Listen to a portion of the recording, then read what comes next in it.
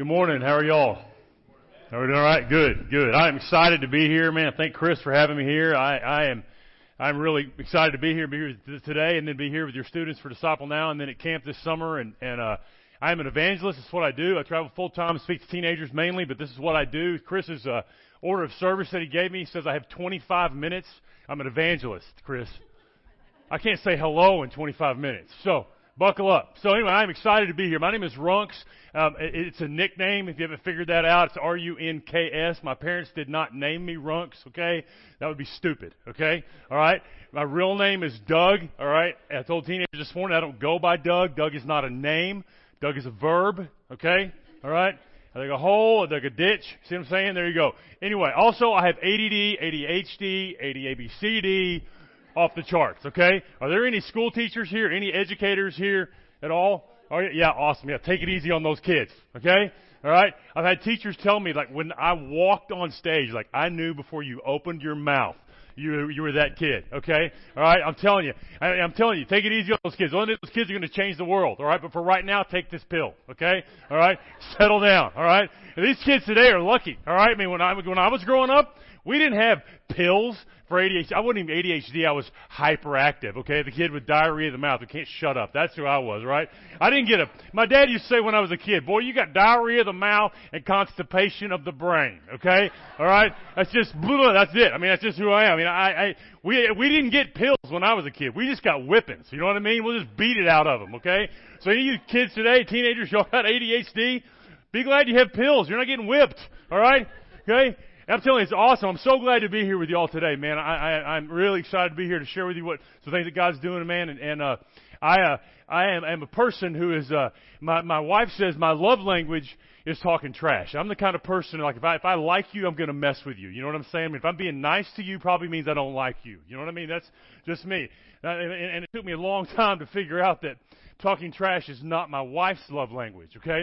Or I had to work through that. But I like to mess with people, have fun with people. And because of that, when I was in college, I lived in the dorm all 4 years, okay? Because it was the most fun place in the world to mess with people, all right? It was amazing. I mean, most people go to college, they live in the dorm maybe a semester, maybe a year or two, and they move out and get an apartment. All 4 years, I lived in the dorm. It was incredible, all right? It was amazing. There was always something to do, and even if there was nothing to do, you had like 20 guys to do it with. It was awesome, right? And I would pull some of the greatest pranks ever living in the college dorm, okay? All right, like sometimes we get like a trash can full of water, or trash can, fill it up with water, and lean it up against somebody's door and beat on the door and run off, and they'd open the door and it floods their room or whatever, stuff like that. If you were be mean, you leave the trash in there with the water, but I never did that. But it was just crazy fun stuff. One of the best things ever, man. Y'all should try it. This is awesome, all right? Okay? Y'all remember old school? Y'all remember old school records? You know what I'm talking about? Like records, vinyl, the spin, they're coming back, okay? Go to Goodwill. Get a record. They come in a little sleeve. Y'all remember that? You know what I'm talking about, right? You take that sleeve, you fill that thing up with whipped cream or shaving cream or something like that, and then you slide it under somebody's door just a little bit, and then you stomp it, okay? All right? And when you do, it blows that stuff just poof all over the room, all right? I mean, they're trying to study whipped cream in their hair. It's amazing, okay? All right? Great stuff, man. I mean, like one time was probably the dumbest thing I ever did was, if I got caught, I probably got kicked out. Y'all don't ever do this, okay? All right? I got a roll of toilet paper, and I wrapped it around a guy's doorknob, and lit it on fire, and beat on his door and ran off. He opens his door, and a big flame right there in his face. It's crazy stuff, man. I'm telling y'all don't ever do this at home, okay? All right? I shared this at a revival in Oklahoma a couple years ago, and after the revival that night, this 9th grade guy goes home, gets his trash can, goes over to the little old lady next door. He filled it up with water and put it against this little old lady's door, rang her doorbell. Here she comes in her little walker. Yeah, opens the door. About an hour later, the police show up at this kid's house, all right? He forgot that when he put the trash can against this lady's door, that his name was written on the front of it, okay? All right? Okay? So don't do this stuff at home, all right? Okay? I'm telling you, I love doing this kind of stuff, man. I love it. So when I got out of college and I moved to seminary, which if y'all don't know, seminary is where preachers go to learn how to be preachers, okay? All right? And it is the most boring place in the world. You know what I'm talking about. It's horrible. I mean, it's no fun at all, ever, okay? I mean, Chris is awesome, but a lot of pastors aren't. These guys, I used to call them preacher boys. They're eat up with being a preacher. They were all old, and even if they weren't old, they acted old. I mean, they carried briefcases around. They wore coats and ties to class. They were just uptight, all right? And they all talked in this stupid little preacher voice. You know that preacher voice? Like going, how are you today, brother? God bless you. Let's open our Bibles up. I'm like, why are you talking that way? Okay? It just drives me crazy. Do you talk to your wife that way? Hey, honey, let's go to bed. Nobody talks that way. Okay? It's so weird. Why do you do that? I hated that stuff. Calling everybody brother. Hey, brother, how are you? I'm like, we are not related. Back up, okay? All right? I didn't know it was going to be like that, okay? So I go to seminary, and I'm expecting it to be like college. So I moved into the seminary dorm, okay? And started doing the same kind of stuff in the seminary dorm that we did in the college dorm. They did not know what to do with that, man. It freaked those preacher boys out, okay? All right? So this one night, we're having a water fight. We got our super soakers, we're blasting each other, and we start on the first floor, the second floor, get up to the third floor, and we pin these guys in their room, right? And we're just waiting on them to come out so we can blast them. Well, my friend Barry points out to me that there's a fire extinguisher hanging on the wall next to their door, okay? All right? And I got ADD, ADHD off the charts, okay? I don't think, I just do. Okay? And that gets me in trouble sometimes. So Barry just points out to me, he's like, hey, do you know what would be funny? It'd be funny if you took that fire extinguisher and shot it off under their door. So I'm like, all right, no thought, grab it, stick it under the door, unload this thing, all right? Their door comes flying open, right? And I mean, you can't see an inch into the room, all right? It's wall to wall, floor to ceiling, solid white powder, okay? All right? And here's the thing about this fire extinguisher powder I wasn't aware of is the way it puts out a fire is it immediately removes the oxygen from the air, okay? So these dudes can't breathe, all right? So they come running out of there, man. They're rolling around the ground, dying, coughing their heads off, trying to get a breath. I'm rolling around laughing my head off because it was awesome, okay? All right? Well, then, another thing about this fire extinguisher powder I wasn't aware of, it has the same effect on fire alarms that smoke does, okay? All right? So I don't know about y'all, but when I set off a fire alarm in a dorm full of preachers at 3 o'clock in the morning, I ain't hanging around to see what happens. I'm out. Boom, we take off running, dude.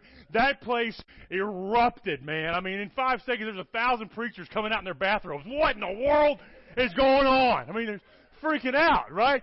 For like 4 days, everybody was going nuts. Nobody had a clue who did it, right? And I'm keeping my mouth shut, all right?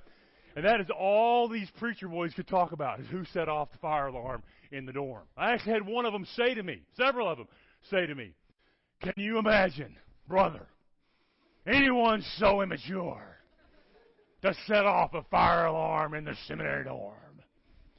I'm like, no, brother. Can't imagine who that idiot is.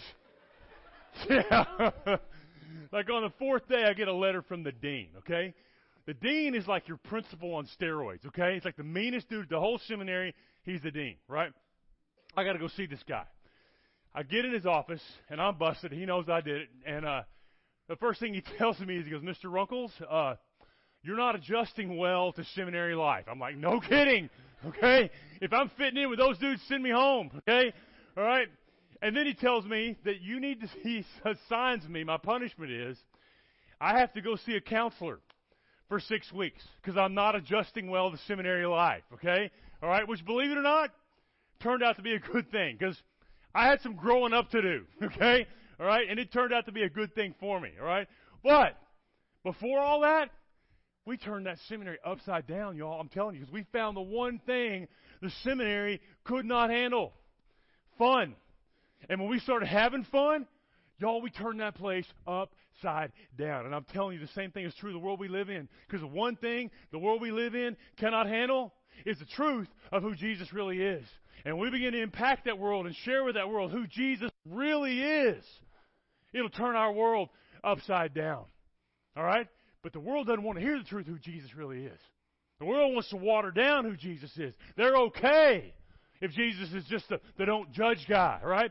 Seen that meme on Facebook going around? This is how people read the Bible today. It's got a picture of the Bible, every word on the page marked out with a Sharpie, and the words don't judge at the top. As long as we water Jesus down to be the don't judge guy, they're okay with that. As long as we water Jesus down to be the guy who said, who's ever without sin, you can cast a stone. They're okay with that. Whoever we water Jesus down to be the guy who just said, just love everybody. I love you, you love me, I'm okay, you're okay, we're all okay. They're okay with that, but let me tell you something. That ain't Jesus, y'all. That's not who Jesus is. Yeah, Jesus said, if you without sin, cast the first stone. Yeah, He said that. But the very next thing out of His mouth was go and sin no more. Yeah, He said to love everybody. But He equated loving with obedience. Yeah, He said don't judge, but He also said don't judge unless you be judged by the same standard. He also said, Mark 7:24, stop making judgments based on appearances and make a right judgment. God never intended for us as Christians to sit back and just be carte blanche, everything's okay. There's times when we need to take a stand for what's right and what's wrong.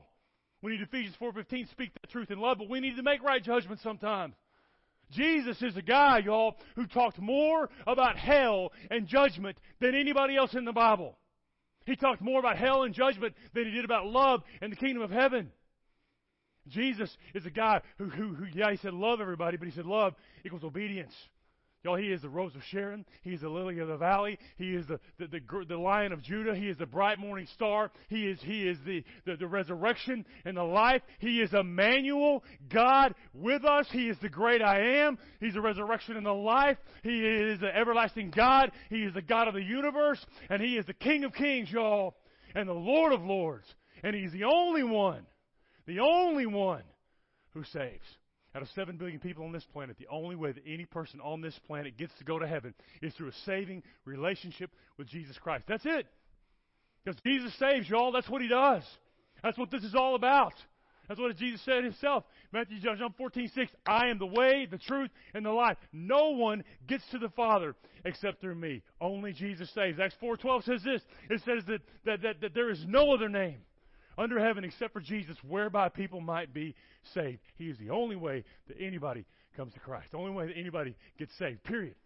Being a good person doesn't save you. Being a Muslim doesn't save you. Being a Buddhist doesn't save you. Being a Hindu doesn't save you. Only Jesus saves. Only Jesus saves. And we must never, ever, ever, ever, ever back down from that. We must never be ashamed of that. And I know, man, in the world we live in right now, this crazy, chaotic, angry world where there's tolerance for everybody except for Christians, when all it seems the whole world is against us. That we might be tempted to shut up. We might be tempted to back down a little bit. We might be tempted to not be bold and share in our faith. But let me tell you something.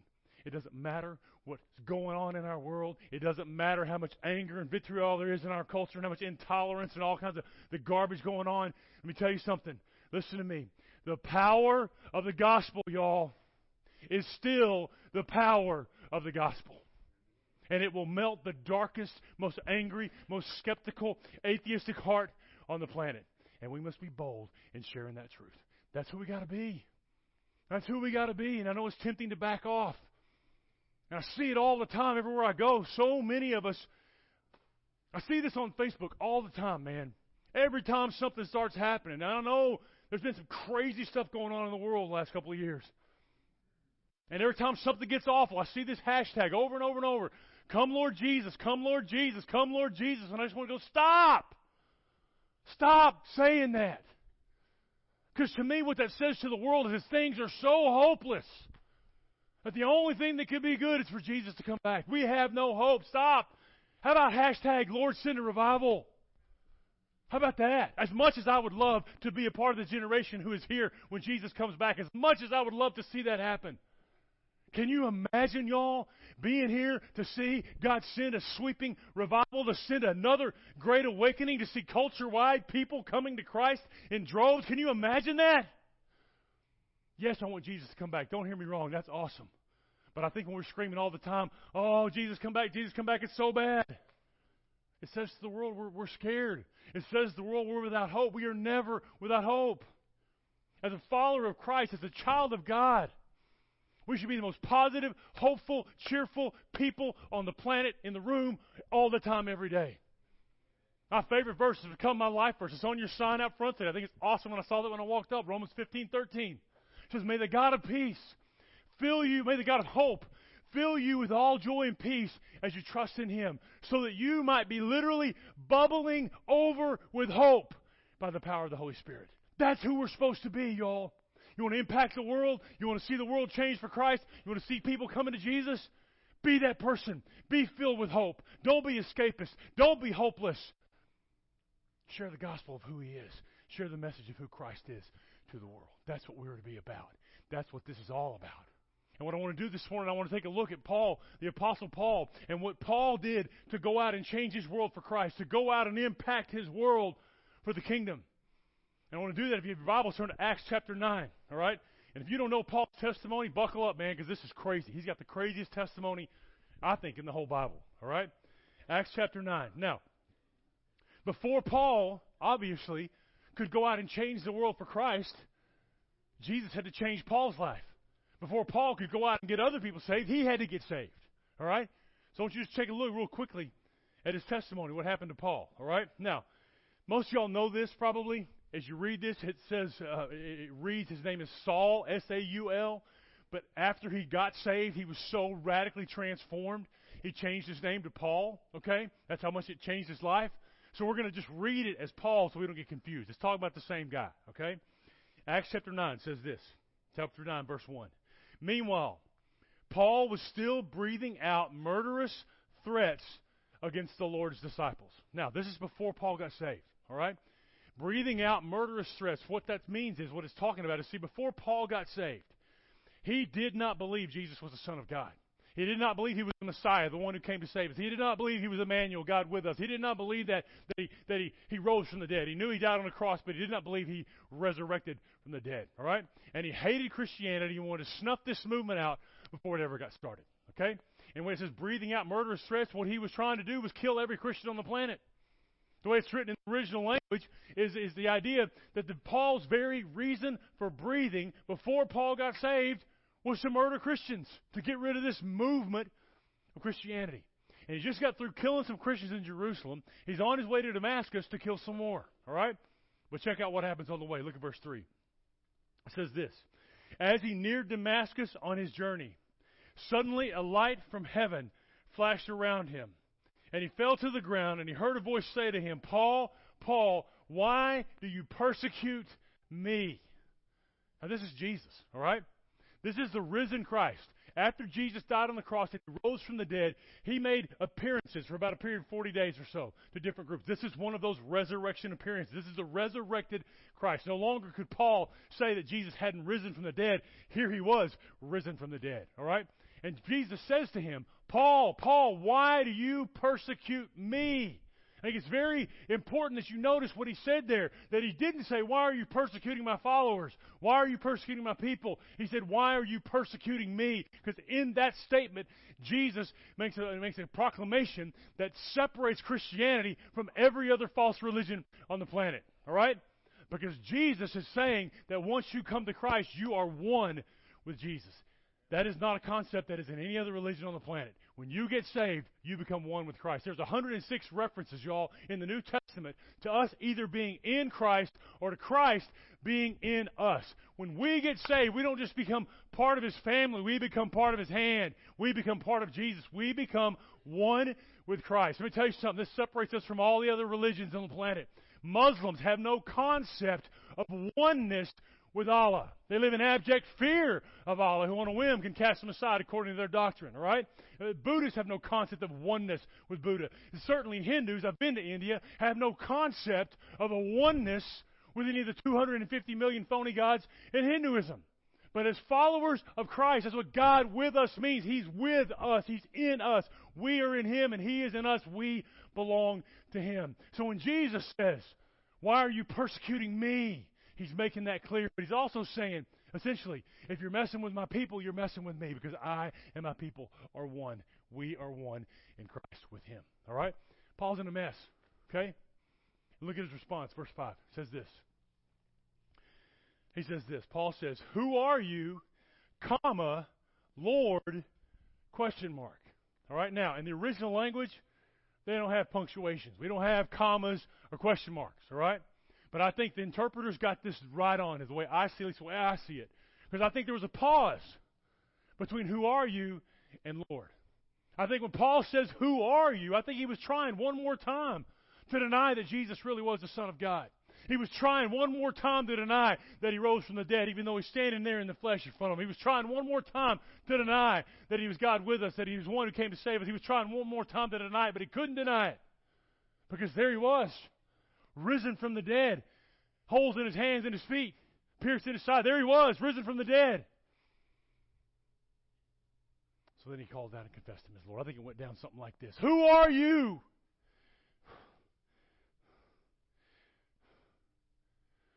Lord. And when He said the word Lord, I think He was confessing the essence of Romans chapter 10, verse 9, where it says this. It says, if you believe in your heart that God has risen Jesus from the dead and confess with your mouth that He is Lord, not just Lord of the universe, but Lord of your life, ruler of your life, you will be saved. And in that instant, y'all, when Paul confessed Jesus as Lord, instantly he was saved. Instantly he was redeemed. Instantly he was made right with God. I want you to notice something there that happened. I talk to a lot of teenagers around the country where I go and talk to teenagers. A lot of teenagers have some issues with forgiveness. Well, could God forgive me for this? Or they think they've done something so awful that God couldn't forgive them. And I always ask them, have you been out murdering Christians this week? No, you haven't. Well, Paul had, and instantly he was forgiven. There's nothing you've ever done or ever will do that God cannot forgive. Nothing. A lot of teenagers have a misconception. There's this thing called blasphemy. You hear this, there's this unforgivable sin. Okay? The only unforgivable sin is not getting saved. Okay? That's it. So if you're still breathing, you still got time. You see what I'm saying? You haven't done something you can't be forgiven for. Paul was murdering Christians the instant he confessed Jesus as Lord. Forgave him, saved him, wiped the slate clean, and absolutely radically transformed his life. That was exactly what Jesus did for me when I was 16 years old. You see, I'm not a Christian because I grew up in a Christian home. I grew up in a Christian home, have awesome godly parents, but I totally rejected it. Long story short, I was sexually abused when I was a little kid. I kept that a secret most of my life and had a lot of anger. I had a lot of feelings, self-worth issues. I felt like a piece of trash most of the time. I felt worthless and insignificant. I couldn't believe that anybody really could like me, especially God. And I couldn't verbalize this at the time, but I was always searching for something to make me whole. I knew something was missing. And I was always looking for something to fill that emptiness inside to make me right and make me okay. So I got into middle school, 7th grade, all my buddies started going to parties. I thought, well, maybe that's it. They're going to parties, and I'll start going to parties. Seem to be having fun. I'll go to parties, thinking maybe this is what's missing. After a while, you go to a party a few times, people start drinking. All my friends are drinking. Maybe that's what's missing. So I'm in 8th grade. Guy puts a beer in my face. Kind of hardcore, but that's my story. I had my first beer in 8th grade at a party. When I had my first beer, it changed everything. Because all of a sudden I wasn't this shy little kid. All of a sudden my inhibitions went away. All of a sudden for the first time in my life I realized I was kind of funny. And all of a sudden I'm life of the party, man. I'm a walking Mardi Gras. This is it. This is what I've been looking for my whole life, man. This is it. You have a couple beers in me, I'm the funniest kid in the room. Till the party's over. And then I go home, go back to my bed. Buzz is gone, people are gone, party's over. All my junk's still there. All the stuff that's missing, still missing. Until the next weekend. Go to party, get a couple of beers in me. I'm the funniest kid in the room, walking Mardi Gras. Here we go. This is it, man. Until the party's over. Go back home. Buzz is gone, people are gone, party's over. There I am laying there, all my junk still there. All the stuff that's missing, still missing. You see, the Bible even says, Hebrews 11:25, y'all, sin is fun for a little while. It's fun for a little while. But it does not satisfy. That's where I was. Fun for a little while. This rock's along all through my middle school and high school years to my junior year in high school. That became my life. I was class clown. I was the party guy. Joke became, where's the party? Where's Runks? That's the party. Okay? Every weekend. Not proud of it. That's just my life. I remember at the point, by the time I was a junior in high school, I knew how shallow it was. I knew how fake it was. I really hated it. I remember you sitting in my room thinking, well, it's Friday night. Time to go be Runks. Go play the character. Go dance so everybody likes me. Go be funny so they'll be my friend. But I knew it didn't satisfy, but I kept doing it. It was during this time in my life, I wound up in a geometry class right before lunch with none of my friends. I went to a big high school. I had 600 people in my class in Midland, Texas, and didn't know anybody in this class. Wound up sitting next to a guy named Kirk, who didn't have any friends in that class either. And Kirk was different from anybody I ever met in my whole life. He didn't hang out in the crowds I hung out in. He didn't do the stuff that I did. He didn't party. He didn't get drunk. He didn't do all that stuff.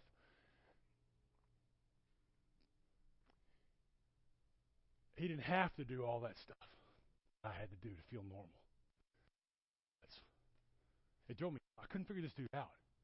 I mean, I'd never met anybody like him in my whole life. I just started checking him out. I was like, well, this guy's got something I don't have. This guy's got something going on that I don't have. I got to figure out what makes this guy tick. I got to figure out what's going on with this guy. So I just started watching how Kirk lived, how he treated people, how he acted, how he reacted, how he lived, the things that he did, the things that he said, just watching his life. Had no idea that Kirk was a Christian. No clue. Because he wasn't some nerdy, Bible-thumping Jesus freak like I thought Christians were at the time. He was just a regular dude. We got to be friends, man. He didn't have any friends in that class. I didn't have any friends in that class. We had open campus at our high school, which means we could leave campus and go eat and come back. And so one day at lunch, Kirk and I are sitting at Taco Villa, and we're sitting there eating lunch, and I said, I got to ask you something, man. You're going to think I'm crazy.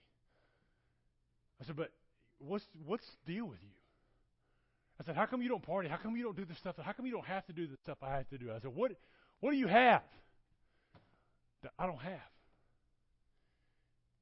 And he started telling me about Jesus and what Jesus had done in his life. And let me tell you something.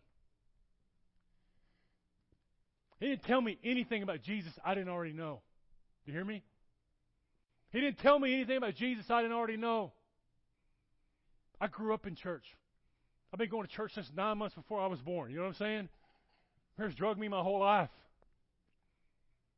But the people I partied with was my youth group. They sitting there drunk with these guys on Saturday night, and they want to come to church on Sunday morning and put on a face and play Christian, and I'm not playing that. I'm not going to be fake. I've been to all this stuff. I've heard all the speakers. I've been to all the Disciple Nows. I've been to all the camp. I heard it all. But for the first time in my life, light bulb came on, man. Because it wasn't some adult telling me what Jesus could do for me. It was a guy who was the same age as me. Same needs as me, same hurts as me, looking me in the face, telling me how Jesus was meeting those needs in his life. And y'all, his words had power because I'd seen him live it. I don't want you teenagers to think that Kirk was some kind of super Christian, okay? He's no different from any one of y'all. He wasn't perfect, but he loved Jesus and he was willing to live it out. That's it. Nothing that any of y'all can't do. But a week later, Kirk invites me to go to this Christian concert. And I'd been to all the camps and stuff, but I could not imagine what a Christian concert was going to be. I was like, I really just wanted to go so I could make fun of it, okay? I was like, what are we going to sing hymns? What is this going to be? And it actually was pretty good. But we get to the end of this concert, and the band, the guy gives an invitation, an opportunity for people to respond to the gospel to get saved. And it's the most poorly done invitation I've ever seen in my whole life, okay? All right, I'm of the opinion that preachers should preach and singers should sing and nothing else, okay? All right? And anyway, he gives the invitation. And basically all he says is, if you want to get saved, stand up. So I stood up. He said, now pray.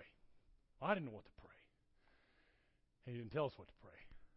So you know what I prayed when I got saved? I said, God, I'm not really sure what I'm supposed to say. But I know you're for real. And I know I need you. And God, I want to have in my life what Kirk has in his. Listen to me, teenagers. That's the power of a teenager living for Jesus. That's the power of a teenager living out their faith. Adults, that's the power of anybody living what they believe. Going out and shining the light of Christ to wherever you go. Imagine how awesome it would be, y'all, if one of your classmates or your teammates or your coworkers or employees or your boss sometime this year bowed their head to give their life to Jesus and said, I don't know really what I'm supposed to say. But God, I know you're for real, and I know I need you, and I want to have in my life what he has in his life. God, I want to have in my life what she has in her life. God, I want to have in my life what I see in the life of my friend. That's power, y'all, of anybody living out their faith. That's what we got to be about. We can never back down, no matter how crazy the world is right now. We can never be ashamed of the gospel. The world wants us to draw from the culture. That's why they're starting to say freedom of worship, not freedom of religion. They don't want us to express it in the culture. We got to be bold, y'all. We got to go out and share the gospel. And what better time to do that than Christmas? It's Christmas. This is our holiday, man. Everybody else is just playing Christmas. We know the Savior. He is Emmanuel. He is God with us. We are not alone. That's something that separates us from all the other religions on the planet. Is we are not a religion. We're in a relationship with God. God with us. Religion is people trying to get to God. Christianity is God coming to us. That's what Christmas is. What better time to be bold and share the gospel with people? What better time to share the truth of who Jesus really is? It's on the tip of everybody's tongue anyway. Why don't you just be bold enough to go ahead and step out there and say it? Let's step out there and share it. Let's step out there and love somebody and share with them who Jesus really is and what this is really all about. Teenagers, for you, what I want you to take away today, I'm coming back February the 8th for D Now. I told you that this morning. From now till then, I want you to be so passionate, so focused on. Let's get everybody in your high school here. Why not? Why limit God? How about everybody in this town? You reach out to everybody on your team, in your locker room, band hall, classroom, everybody you know, whatever you got to do. Start praying, be bold, invite them to come. Adults, let's do the same thing. Not for D Now necessarily, but just in life. Stop thinking of your job as a place you go to work, but think of it as a place God puts you to minister. A place you're supposed to influence people for the kingdom. I've been traveling doing this for a long, long, long time, and I've heard a lot of crazy stories, but one of the most heartbreaking stories I ever heard in all my years doing this was I met a girl named Kelly Baker one time. Kelly's from Amarillo, Texas. One Sunday afternoon, Kelly and her little sister went out. She was teenagers. They were teenagers. They went out to the lake, playing a game that we've all played. They'd go down the bottom, get some mud with their toes, come back up and throw it at each other. And Kelly's sister goes under one time, and she doesn't come back up. So Kelly went down to see what was going on, and she got down, and what happened was Kelly's sister got her foot caught under a rock or something. She couldn't get it out. Her face was 12 inches, y'all, from the surface. 12 inches. So Kelly goes down and starts trying to pull her foot out to get her free to save her. She can't get her foot loose. She goes back up to the top and starts trying to give her mouth to mouth to help her, but her sister was freaking out. She starts trying to push the water out of the way so she can get a breath. But before a lifeguard or anybody else could get there, her sister drowned. 12 inches, man. 12 inches from the one thing that could have saved her. If she'd have just had a snorkel, she could have saved her life. Every single day of our lives, y'all, we walk past people that are living their lives inches away from the only thing that can save them. And we have the answer. We got to go out there, y'all, and be the snorkel. Be the snorkel that connects them to Jesus, that connects them to the one who saves. We've got to have a sense of urgency and a sense of passion. No matter how much the world is burning down around us, no matter how much the world wants us to shut up, we've got to be bold, go out and love people, and share the gospel. Yeah, they call us haters. Yeah, they call us bigots. And let them call us that. Let me tell you something. Write this down. It's real hard for somebody to call you a bigot or somebody to call you a hater when you're washing their feet. Do you hear me? When we go out and serve people, when we go out and serve, people respond. I got a friend who's a pastor in Pennsylvania. It's a different world up there. Had a lesbian couple move in next door. When they moved in, just like any other neighbor that moved in the neighborhood, went over there, took them whatever, fruit basket or some cookies or something. Welcome to the neighborhood. Glad you're here. Blah, blah, blah, blah. I'm pastor of such and such church. As soon as he said he was a pastor, she slammed the door in his face. Wouldn't speak to him. Tried to be nice, say hi, whatever. Not interested. Probably, obviously, they've been burned, have some issues with Christians or whatever.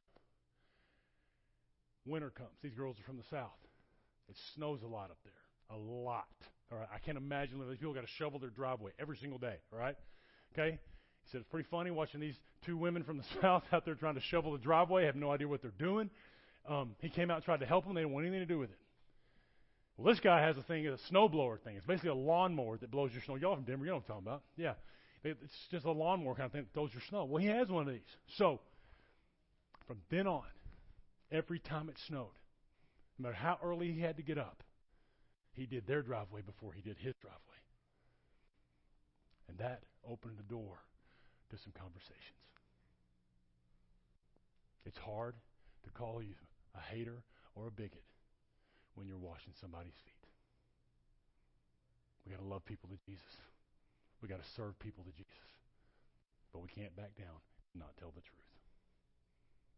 I want you to bow your heads. I want you to close your eyes for a second. I want you to just think for a second about your life. I just want you to ask God right now this question. God, who is someone in my life, someone in my world that you want to use me to reach with the gospel? Who is someone in my life that you want to use me to impact for the kingdom? Ask him right now. You may not have to ask. You may know. Some of you God may be laying a name on your heart that you didn't know was coming. I would ask you to begin to pray for that person this morning. I would ask you to pray that God would give you an opportunity to love on that person, to give you an opportunity to serve that person. And eventually, ultimately, share with that person the reality of who Jesus is. God, I pray that you would bless these moments in this church today. I pray that this morning would be a launching pad for this church, that they would go out, especially during this Christmas season, to share with the world the reality of who you are, the reality of what Christmas really is about Emmanuel, God with us, in a relationship and a saving fellowship with you. God, thank you so much for letting me be here, for what you're doing here, and I pray that you would use these people, this body of believers, to impact this community and the world for Christ. In Jesus' name.